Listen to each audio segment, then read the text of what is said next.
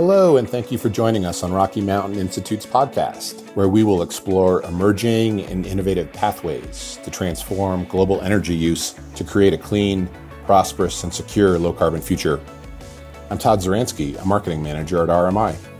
For the second year, RMI hosted a lunch workshop at Greentech Media's Grid Edge Innovation Summit, with this year's event titled Grid Modernization Done Right. This workshop follows RMI's The Economics of Clean Energy Portfolios report, which makes the case on how portfolios of renewable and distributed energy resources can help avoid $1 trillion of costs for new gas-fired power plants in the U.S. Here's how we frame the Grid Edge workshop. Utilities are investing tens of billions of dollars into grid modernization programs to take advantage of distributed energy resources, improve the grid's efficiency, add resilience, and make needed upgrades. At least that's the common story. However, ubiquitous regulatory fights reveal that many stakeholders disagree that grid modernization's benefits justify the costs. At this workshop, you'll join a conversation with leading utilities, technology developers, and other experts about how grid edge investment does or does not lower customer costs, integrate more clean energy technologies, and increase competition at the distribution edge.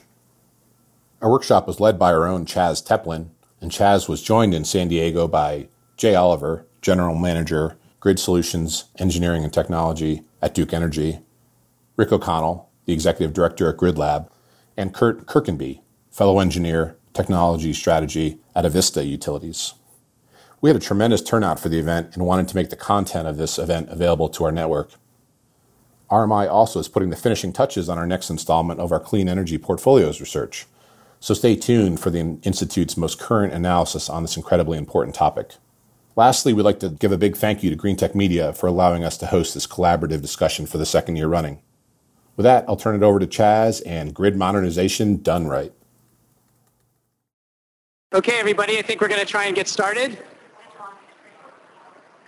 You are in the lunch session hosted by Rocky Mountain Institute. My name is Chaz Teplin with RMI, and we're going to spend some time talking about Grid Mod Done Right.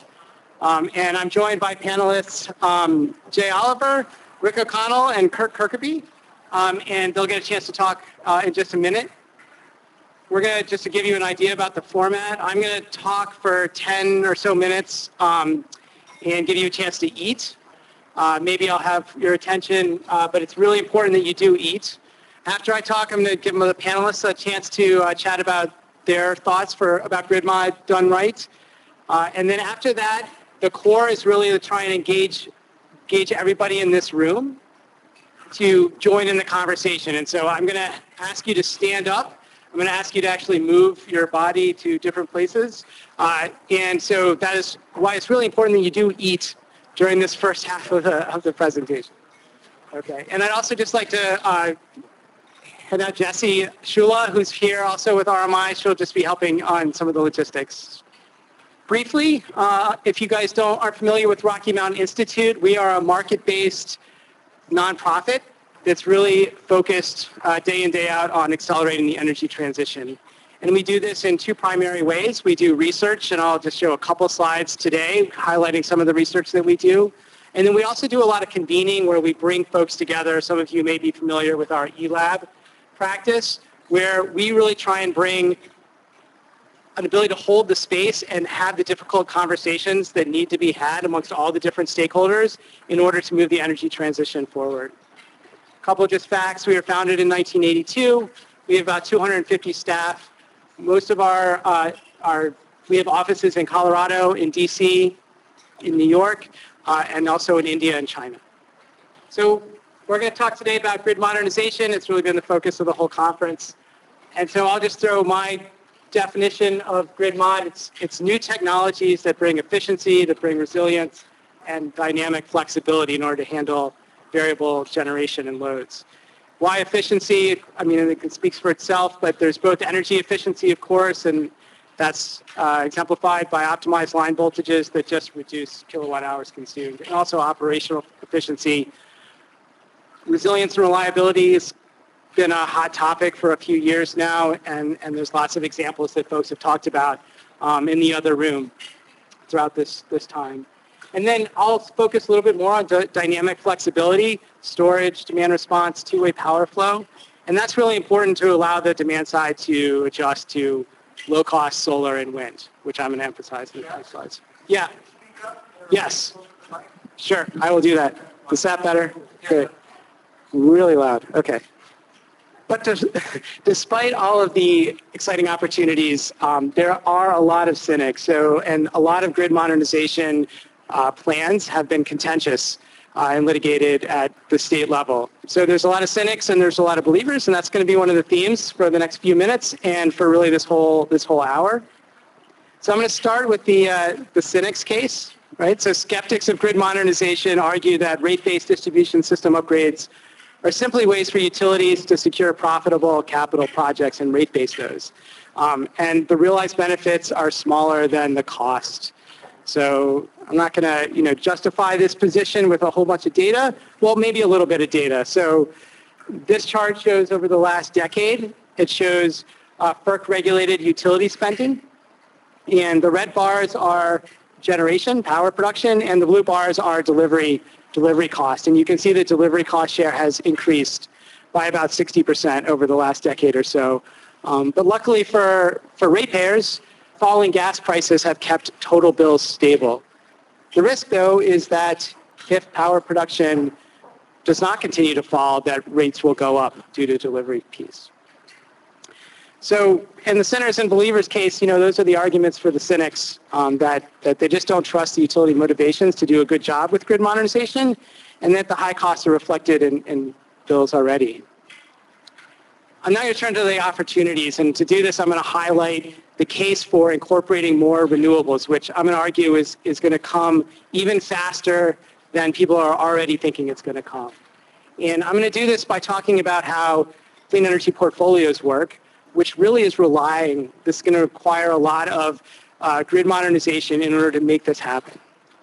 So some of you are probably familiar with the report that we published about a year ago, The Economics of Clean Energy Portfolios. And the crux of our approach in this analysis is to start by just finding a list of all the proposed natural gas plants, estimating the energy service that those proposed gas plants will provide. So how much energy and how much capacity and at what times. And then what we do is we take a geographically optimized approach to find the least cost combination of wind, solar, storage, demand response, and efficiency that can provide the same services as those gas plants. And finally, we just compare net present cost for the clean energy portfolio and the gas plant.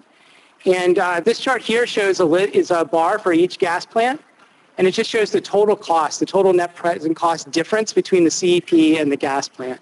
And it shows that the gas plant is cost effective in a few cases at the left, the orange bars, and the blue bars are all the places where the clean energy portfolio actually comes out lower cost. So today, we already think that a lot of these generation resources, clean generation resources, are going to be coming online really, really fast. And as to where we might be going, we created this chart here. So in this chart here, I took one of the plants that was in the middle of the cost effectiveness for the clean energy portfolio and looked at how is that changed over time and where might we headed. So the blue line is the cost for the clean energy portfolio. And we backed it out in time and said, rising as we go backwards in time, solar got more expensive, wind got more expensive, storage got a lot more expensive. And what was the levelized cost to build that clean energy portfolio? And you can see that to the left of the skinny black line, the price has been coming down dramatically, as we all know. And we can compare that to the marginal cost of operating a gas plant. So this is not apples to apples. We're comparing the cost of building an entirely new clean energy portfolio to just continuing to operate a gas plant. And today, where the black line is, you can see that it doesn't make sense to replace your natural gas plant. But you can see that the cost of the clean energy portfolio with conservative cost projections is expected to come down. And you can see that there's sort of a sharp bend in the line at the skinny vertical line. And that shows that prices have been coming down for clean energy really fast, but we don't assume it's going to keep coming down that fast. We assume it's going to take a more conservative cost trajectory going forward. But even so, the gas becomes stranded in a few years. So the point of this whole slide is that this is happening fast, And related to this conversation, grid modernization is really going to be needed in order to bring all of this variable generation. And I'm not going to justify that because I feel like the whole conference has been justifying that the last couple of days. So on top of that, we have all of the other great technologies that people have been talking about today and yesterday, bringing reliability, bringing resilience, bringing efficiency benefits. So I'm not going to go through the details of this slide. The point is just that there's a strong case for a modern grid. And then I'll leave us with a more balanced cynics and believers case. The benefits of grid modernization are real, but it's a complex technology discussion, and the approval processes make that agreement really hard. And so with that, I'm going to turn over the cynics and believers conversation and ask for insights from our panel. And then I'm going to ask you guys to weigh in yourselves in a facilitated way. So each of our panelists, Rick O'Connell from GridLab, Jay Oliver from Duke Energy, and Kurt Kirkby from Avista. I'm going to start with Jay. And Jay, the question to you is, why has grid mod been so controversial in your experience? And what can be done to make us all believers? Great. Okay. Thank you, Chaz. Yeah, so I'm Jay Oliver, General Manager of Engineering and Technology at Duke Energy. And I lead the organization that puts together the grid improvement plans for each of the jurisdictions that Duke Energy serves. We do the planning, we do the engineering, we do the capital planning and budgeting, and we do the regulatory rate case filings associated with those. In other words, we put on the case. Why should we do this work? Why does it make sense to do this work? I wish we still had that question up there, Chaz. That would help me a lot. Yeah, that would be good. Who in this room works for a utility? Wow, a lot of people. Okay. Who has ever testified in a rate case? A lot of people. How much fun is that? It's really fun. It's really fun, quite exciting. So I will testify in 4 in a 12-month period. Right? So that this has to be done in a way that makes sense. Okay, so why has grid mod been so controversial? My opinion, the utilities are not good at telling the story, and in some ways ignored, at least in the past, very important stakeholder input. You know, from personal experience, some things we did at Duke, not in every jurisdiction we serve, and we serve a lot of different states and do a lot of different things, but we filed plans without a lot of input from our stakeholders in the state, and that's a mistake. And you pay for that. What we've learned now is do upfront, and RMI's helped us with this, frankly, so is do upfront workshops with stakeholders in your state that really need to have a say and deserve a say and want to have a say in the type of work that you're going to do. You're going to find your plan is better when you do that. That's what we found. And it's paid off for us, working with stakeholders up front. Now, ours have been third-party coordinated via RMI in this case. It's produced pretty good results for us. In the past, we didn't do that. Hey, we're Duke Energy. We're used to doing this. We'll go file our case, make our case. Not a good idea when it comes to grid modernization. You really need to get those external parties that are interested, get their opinions in, and try and meet them before you file the case. Do as much as you can to incorporate that. Okay, what can be done to make us all believers? A couple things I would say about where to start with grid infrastructure upgrades or grid modernization. There is Goldilocks projects, for lack of a better term. I'm trying to think of the best way to put it. There is stuff that you should do regardless, is if DER never existed, Chaz, heaven forbid. But if DER never existed, there are upgrades to the grid we should do. AMI is one of those. Volt bar optimization is another one of those. Segmenting the grid and building two-way power flow. That's another one you should do. Okay? These are no regrets investments that provide very real benefits for your customers. And I can make a cost-benefit analysis case that those are justified projects. Every one of those, however, also supports the growth of DER. So start there. Start with things that you can get strong stakeholder agreement on. Because not everybody, when you bring your stakeholders in a room, this may shock you, not everybody is a DER advocate. When you're trying to reach agreements on things that can make some rates go up. We serve many industrial customers. A lot of them aren't that interested in anything that causes their rates to go up. It's a direct hit to their bottom line. Their position is valid, and it needs to be taken into consideration. So looking at those things, coming up with, say, the no regrets, that's where you start. That's where you get some traction. Maybe that's a way to change this, make us all believers. Sorry, I went too long. That means I went too long. Right. Well, let's pass it over to Rick. Okay. Rick knows I go too long. So Rick O'Connell is the Executive Director at GridLab. So same question to you, Rick. Great. Thanks, Chaz. When I signed up for this thing, you said it was a lunch thing, and now it's like, how come we don't get to eat? Like, that's not fair. I'm going to stand up, too, because that seems more comfortable. So, Jay mentioned this word stakeholders, so that's who I represent. So GridLab, I'm the Executive Director of GridLab.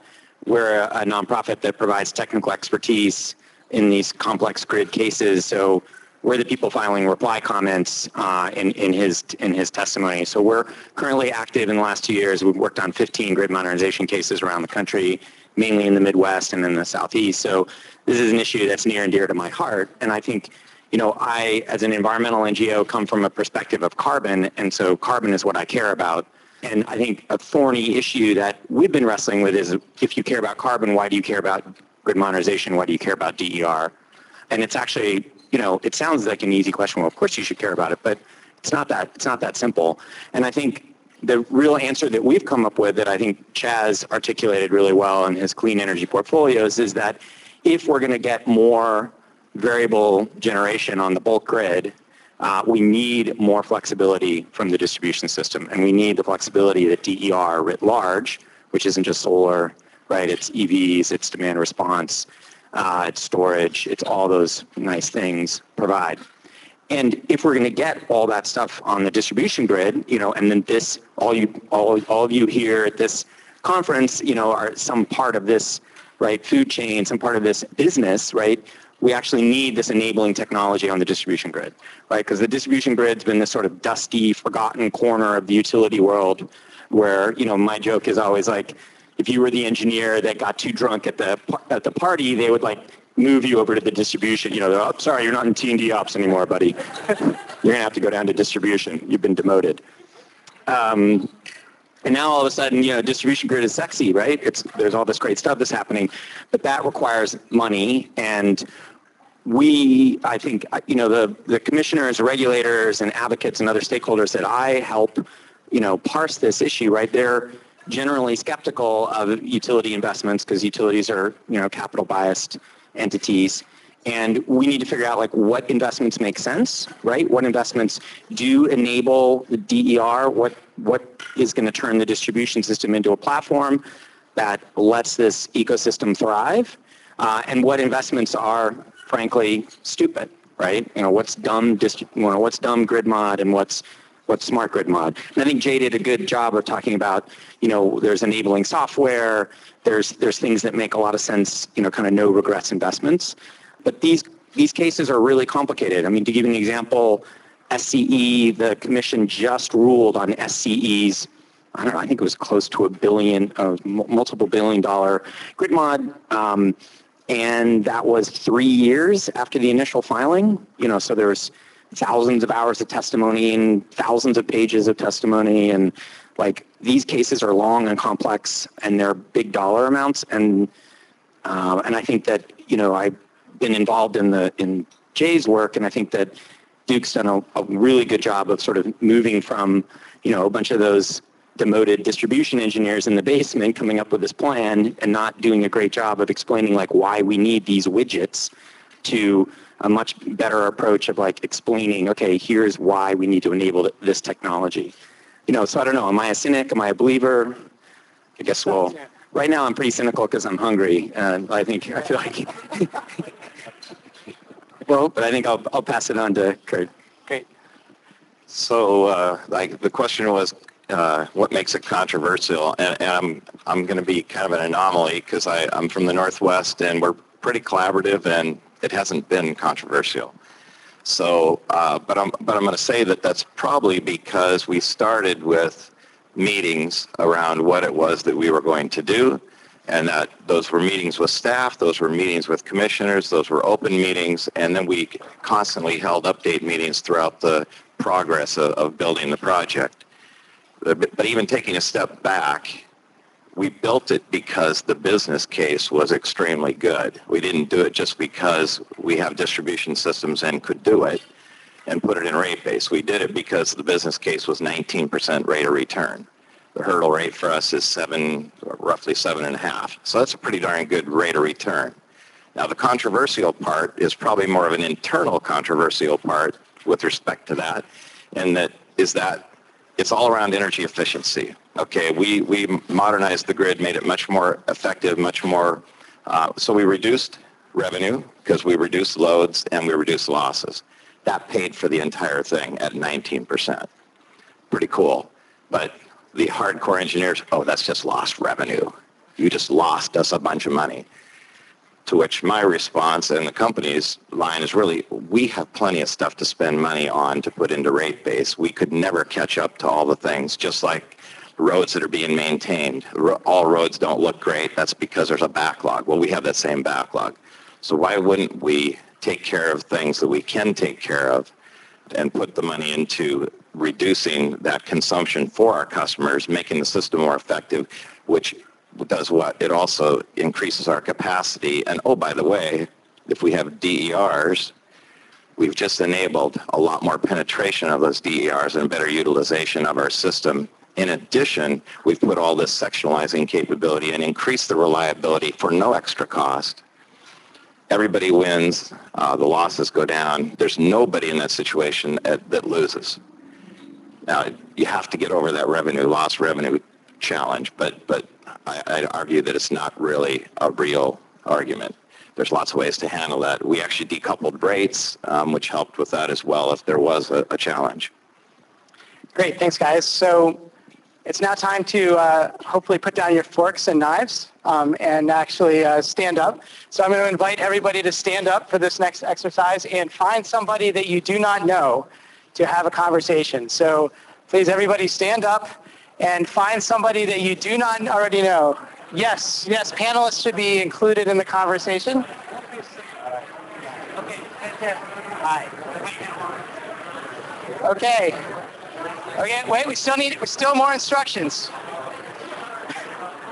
So the instructions are to find out the first name of each of you, right? And whoever is first in the alphabet, you are a believer. If your first name is second in alphabetical order, you are the cynic. We're gonna have the cynics go first and spend 3 minutes explaining to the believers why grid mod is bound to be an expensive, ineffective, and contentious failure. So again, cynics go first and explain to your partner why grid mod will be an expensive, ineffective, and contentious failure. You have 3 minutes for that conversation. Okay? Can everybody please quiet down now? And I'd like to hear from a few folks. What I'm going to start with is I'm going to ask the believers for a few examples of cases that cynics made that had you almost convinced. So I'm looking for volunteers of folks that were believers, and they're going to tell us all the case that the cynics made that kind of had them starting to agree. Should I have any volunteers? Hello. I had Ann here tell me how, along with the grid modernization efforts that are maybe really necessary to integrate the DERs, utilities often may put in big dollar costs that are not really that necessary to integrate that amount of DER. An example she gave was grid hardening. I am not exactly sure what that means, but I'm going to believe her. So yeah, that's a very fair point, that the big dollar costs, we need to make sure that there aren't ones that are necessary. We make sure there's only the ones that are really necessary, and that we're not really getting these big costs in that ultimately go back to the ratepayer, make it more expensive to get into the DERs, and are kind of counter, against the point. Thanks. Anybody else? Any other believers whose cynics made a really great case? Don't be shy. Folks in the back. Jesse? Yeah, great. So apologize for getting your name. So Tara, as the cynic, she talked about how utilities have a bit of a checkered past when it comes to deploying capital in complex, innovative new areas. And she talked about that, she doesn't really believe in the current regulatory regime will stimulate that expense. She understands and believes that grid modernization can yield benefits, but doesn't think it's necessarily the place for the utility to take the leadership position, particularly with innovative companies out there that are doing things and looking at things in novel, different ways. Great, thanks. Who else wants to report? What other believers want to report the cynical cases that were made? There must be more. Yeah, so I've been doing this for a while, and I never heard this argument, but I thought it was a good one, and that is that, there's munis and co-ops and sort of non-IOUs that are sort of like, well, why do we care? We don't really want to deploy capital. We don't really want to upgrade the grid. We don't need to. We'll do it next year. So I thought that was an interesting new argument that I hadn't heard. Awesome, thanks. Okay, so we want to finish this exercise on a more positive note. So cynics, what cases did believers make that you really found convincing? So looking for volunteers from cynics to report what they heard from believers that made a great case. Don't be shy now. So Attrinder made a really good case here. He's also a playwright, so he was just profound. He said there were three pillars, the physical layer, the regulatory layer, and the economic layer, and that though they hadn't come together yet because, people are fighting against the regulation, as said, or people are making bad economic arguments, that common sense will prevail, and that in certain areas, perhaps like New Mexico or other places where they're trying to go like 100% daytime solar by 2022, that the momentum will shift and that the pillars will come together and that grid modernization will work. Awesome. Who else? How about some folks in the back? There must be some folks in the back that want to volunteer. Great cases made by the believers. Well, basically what was introduced was the idea of grid hardening and the fact that outages would be reduced, so better reliability for the customer, and also the fact that by being able to go green, there are health benefits that will outweigh the extra costs, which won't occur, will occur, because you will have to pay more to harden the grid and make it more modern. But the long-term range is that you're going to get better quality of life. Great. Anybody else? Or love to hear from another cynic? Great. Chaz, I'm a cynic, but I was impressed by Kurt's statement about Avista, which has some of the lowest energy prices in the country, in the world, and that he was still able to make his business case around reduction in losses. And one other thing that I think is important to bear in mind is that when you look at a lot of the Western utilities, there are miles and miles and miles of distribution lines. And I think that's very interesting, and it often gets overlooked as far as the benefit from the losses of the systems and the gains that we made by grid mod. And actually, I'm a plant for Kurt, so I'm not really a cynic. Awesome. Any other cynics that want to report?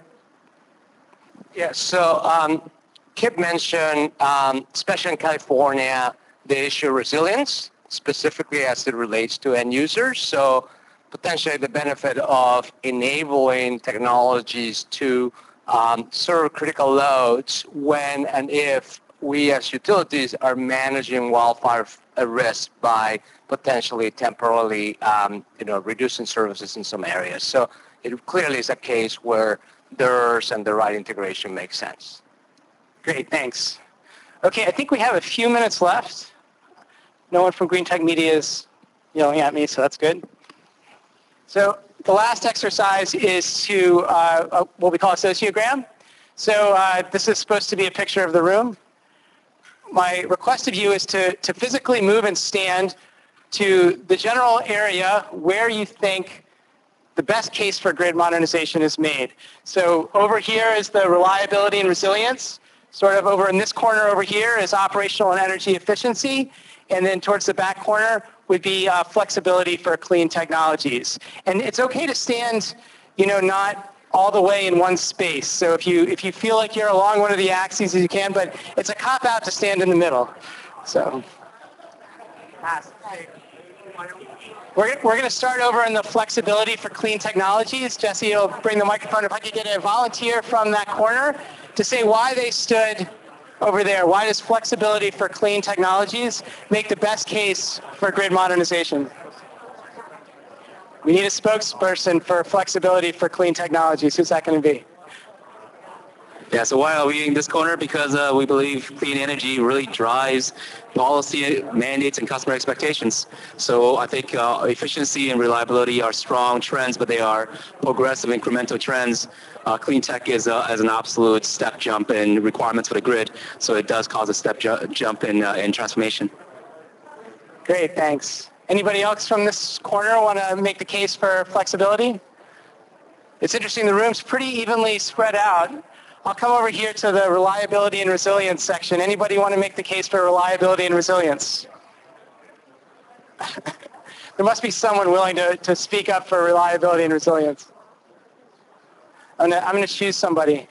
All right, here we go. Okay. So I picked reliability and resilience because I'm in the hurricane region, and our customers are very disappointed when they don't have their power restored. So it's a focus area for us. So it's fine. I've heard similar thoughts from folks in Hurricane Sandy's path. So yeah. And then I think we'll finish with folks in the operational and energy efficiency side. Who wants to make the case? I'll make the case this way, that if you do this first, you get all the rest for free.